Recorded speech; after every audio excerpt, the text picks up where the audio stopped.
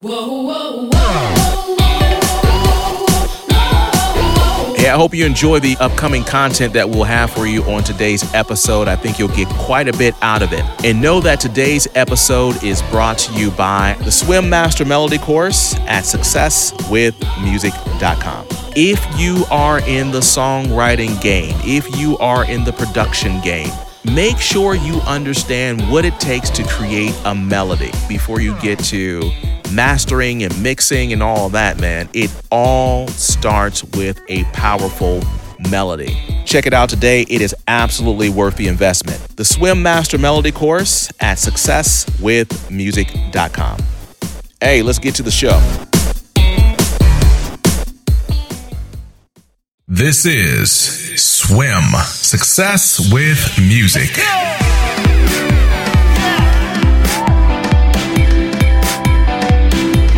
Yo, what's up, music people? This is Walt. This is Success with Music.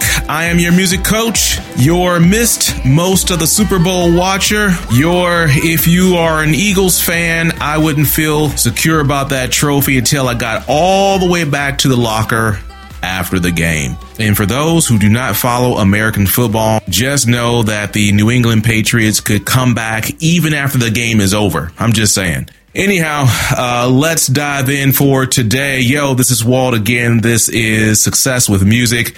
This is a podcast for musicians, singers, songwriters, beat makers, students. Yo, we are about that music life. Hey, so I want to get into our topic in just a few moments for today, and we will be discussing making more money with music. That's always an awesome thing. I want to bring some lessons to the show that I had to put into practice recently, and I feel that it will help you generate more income if you're out there selling your music. So yeah, we'll get to that in just a moment.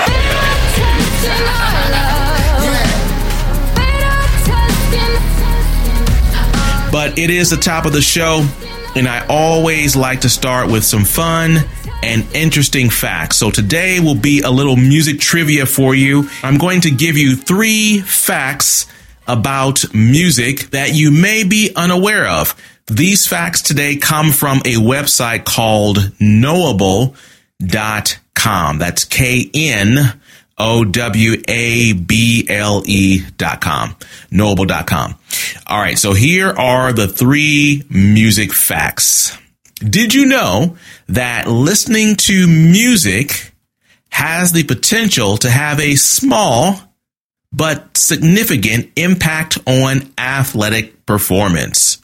Did you know that? I don't know about you, but when I go to the gym, I gotta have something pretty strong playing through my headphones, like on 10, because I need all the motivation I can get while trying to get my diesel and sweat on at the gym. So yeah, music actually helps increase performance. I actually heard a study about this. I forget what the percentages are, but that's a real thing. So yeah, whenever I forget my headphones, when I go to the gym, I'm totally deflated and just want to turn back and go home. I think I may have done that once. In the times that I stayed, man, it was just a struggle without having my beats playing. So, and not Beats by Dre, just, my beats. Anyhow, let's move on to the next fact. This one is from the real Slim Shady. Eminem, how many hours before the final cut was due to the record company? How many hours do you believe Slim Shady was put together before it was submitted to the record company? Way back in the day. Was it like 24 hours, 48 hours? What do you think? In actuality, it was submitted 3 hours before the final cut was due to be submitted to the record company. So, man, looks like that last minute jam proved to be pretty successful for Eminem. All right, let's go on to our last music fact for today. And this is something kind of crazy, and that's why I want to get into our main topic. It relates to money and music. I want you to think about this. For every $1,000 in music sold, the average musician, now get this, will make $23.40. They put that in their pocket once it's all said and done. Think about what I just said think about what I just said here for this music fact. For every $1,000, $1,000 of your music that's sold, they're saying that the average musician out there will only pocket $23.40 of that. That is absolutely bananas. If you run the math on this, now this is really where it gets crazy. If your band, if your group, let's say you guys see $1 million in gross revenue. Let's say you put your tracks out there, you go tour, you sell stuff online, you get licensing deals or whatever. They're saying that according to the averages, if you sold $1 million of music, you only pocket $23,400. What kind of craziness is that? Think about it. You go from $1 million in sales to only putting $23,400 in your pocket. Madness. Yeah, so given that last fact, man, we got to figure out a way to make some more money with music. That's just crazy. I wish I knew the backstory for the math. That's just discouraging. And I'm wondering if that's something, if these averages come from working with major labels and they have, I don't know, their marketing department and lawyer fees and on all that stuff, man, that's just psycho. All right. Anyhow, our main topic for the day is about music and making more money with your music. And I covered this subject. This was covered back in episode 25, and we talked about 4 ways to make money with music. That's episode 25. Today, I'm going to deal with a different aspect of making money. Again, that episode that I just alluded to, episode 25, was just giving you 4 different avenues to make money with music. Today, I want to deal with whatever avenue you happen to choose, how to maximize your earning with that avenue. All right. So I'm going to give you 4 major things that you should keep in mind when trying to generate more money, squeeze more juice out of that lemon, man. If we're looking at those percentages that I just gave you a second ago, making $23 for every $1,000 sold, man, we got to get those averages up. All right. So let me start with the first one here. So I'm going to talk about a specific avenue right now today, as we get started, but don't focus too hard on that. Just focus on the lesson within this avenue that I'm going to point out for you. All right. So that's the groundwork. So I just had a brand new client show up a couple of weeks ago. This happened to be with the music marketing avenue, meaning jingles. So I wrote a jingle for a client. I helped them brand their new ad campaign out in Chicago. So again, you can go back to episode 25 to hear more about how to make money with jingles, but I would just want to lay out the avenue that I went down here to get to my first point. Now, mind you, this project is all about creating music for someone else, my client, as I just alluded to. I'm not making music for my personal repertoire. I'm not making music for my artists. I'm not making music for anything that has to do with something that I want to put my name on per se. I'm literally selling a product to someone else. In this instance, again, it's a jingle. Now, the client came to me and said, hey, we want to have our music do X, Y, and Z. And they gave me a whole bunch of examples out there of things that they liked. And I'm like, oh, cool. I can go and tackle this for you, no problem. But as a musician, I went into this project thinking that, you know what, I am going to make it incredibly creative. I'm going to make it like cutting edge. Because in the jingle world, quite frankly, you'll have some stuff out there that sounds kind of old school and hokey and whatever. I wanted to create it in modern, sweet sound for this client, completely blow them away in the Chicago market, which is a pretty big city to have your advertising air, essentially. Now, I created a sound for this client I was incredibly happy with. Man, I got some new plugins for my digital audio workstation. I had some new soft synths. I was pretty happy with all of this modern clean, crisp sound. But guess what? The client was not feeling it at all. And I couldn't, well, let me back up. I was going to say I couldn't understand this, but I've been down this road before. At the moment, I had like temporary amnesia. I'm like, what is happening? Why is it that this client does not like what I'm providing? What they're going to get in terms of their sound far surpasses the competition out there in terms of the product itself, meaning music marketing or music for branding purposes. But as I got into this project, I remember a lesson that I learned a long time ago. It's really not about what I want as a musician. Because they are a paying client, they are asking me to do what they want me to do, which is this old school sound of which they gave me examples of in the beginning. So against my better music judgment or creative judgment, I dumbed down my music. Yeah, I hate to say that, but it's true.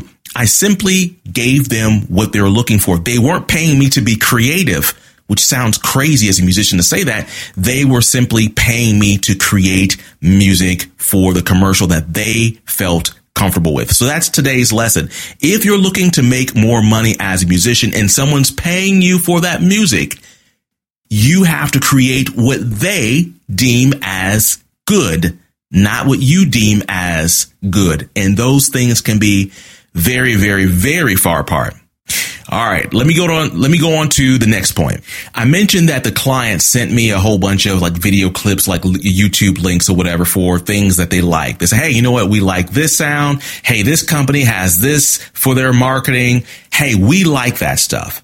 The reason why I bring this up is I got in trouble with this client with my vocals. Meaning I created some vocal tracks and stacked some vocals, did some harmonies and things like that. Again, I thought they were sweet. The client came back and says, you know what? We don't like the vocals. And the problem sometimes, and this is kind of a side note, when you're dealing with clients who are not musical, it's really tough to get feedback. So for instance, I use a gal that has a deep, raspy voice. All right. So the client comes back and says, yeah, the vocals, they're all high and really thin and squeaky. And I'm thinking that is nowhere near what I gave you. But I realized there were some harmony choices and things like that that gave them the impression that this person had some kind of high voice.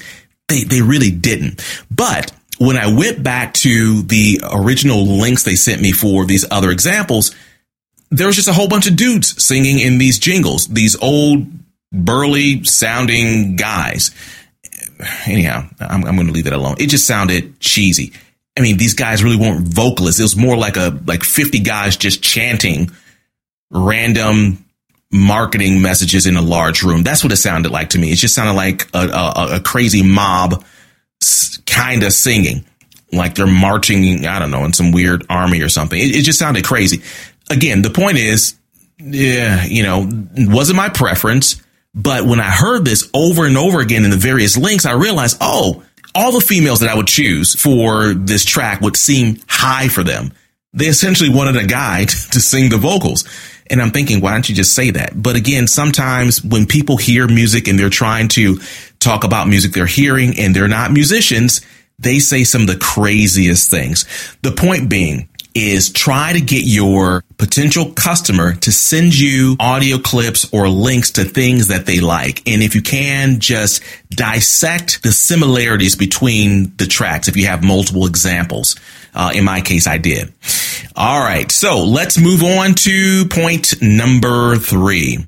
One thing that really, really helped me to convince my client to kind of move down the production and the songwriting process, I started to explain all of the things that I was doing. So I'm going to jump back to my previous point as I've been doing today.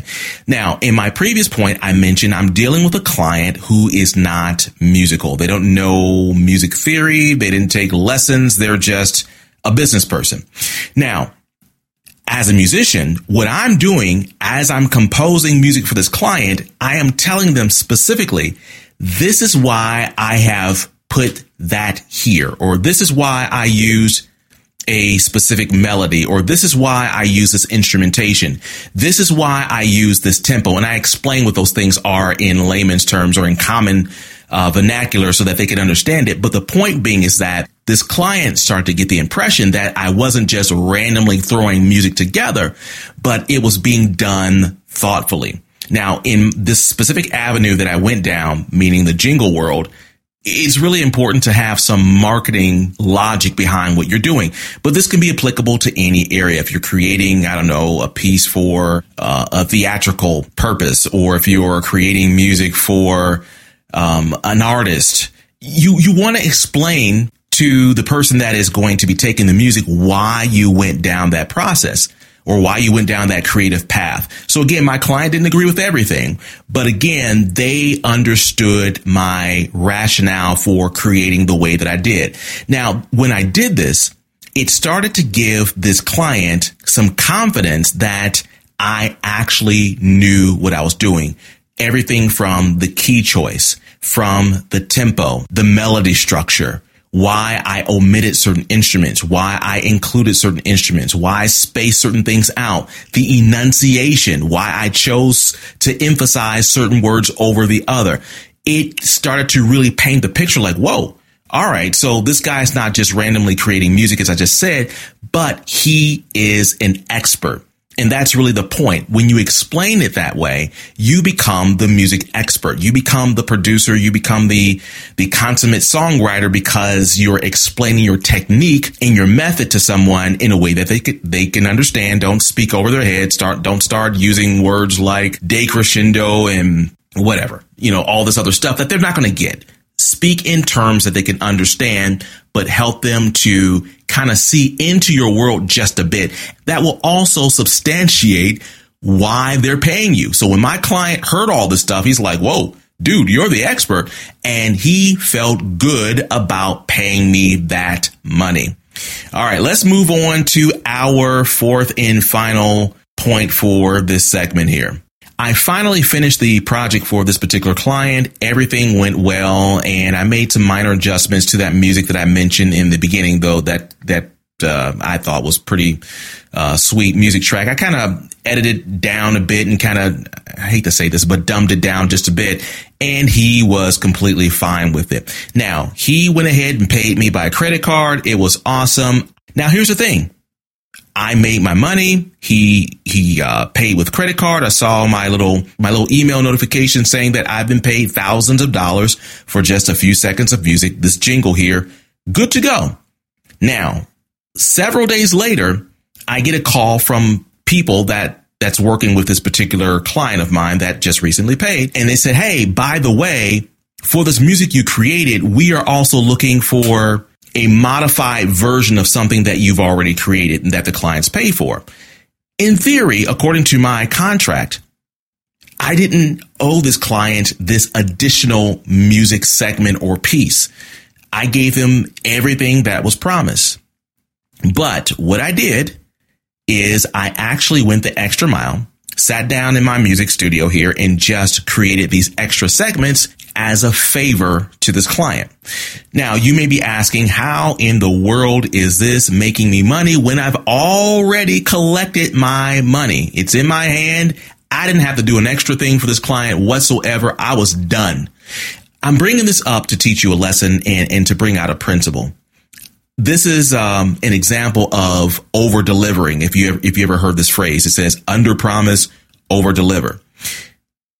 In this instance, I over delivered. I went above and beyond for this client. I did not have to do that. And he was appreciative. Now, again, what does this have to do with making money?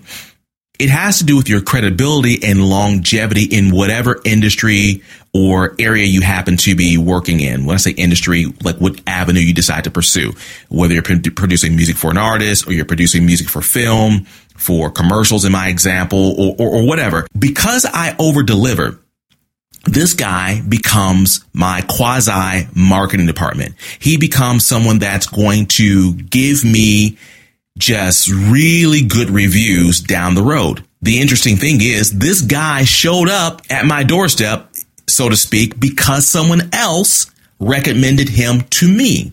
So clearly I made an impression on someone. I went above and beyond for someone else. As a result, they referred this guy to me, and I wound up making, again, a few $1,000 for creating a jingle. Now, I treat this guy with respect. I'm professional, and I go above and beyond. Guess what's going to happen? He's going to mention me to other people. And I've had clients start other businesses, and they keep calling me like, hey, Walt, I'm starting a new business. I need you to make music for this one, this one, this one, this one. So doing more than what's asked actually helps you get more money. It creates a marketing department for you to where you're not even thinking about it, but people are now calling you. It's all about that referral game. All right. So those are the 4 points today. Let's go ahead and move into our bonus tip of the day, as I'm calling it. And this bonus tip is sponsored by the book Jingle Money. I think it's appropriate that I just talked about jingles, that at least point you to how I actually generated a few $1,000 with a few seconds of music. You can find all of this information in the book called Jingle Money. You can actually find this book on Amazon and wherever else books are sold, but Amazon is pretty much the easiest place to pick it up. So yeah, check it out. The book is called Jingle Money. It's an easy read. It shows you step-by-step things about this music marketing world and how you can make money, thousands of dollars right there at your home, right there at your small studio, just by a few seconds of music.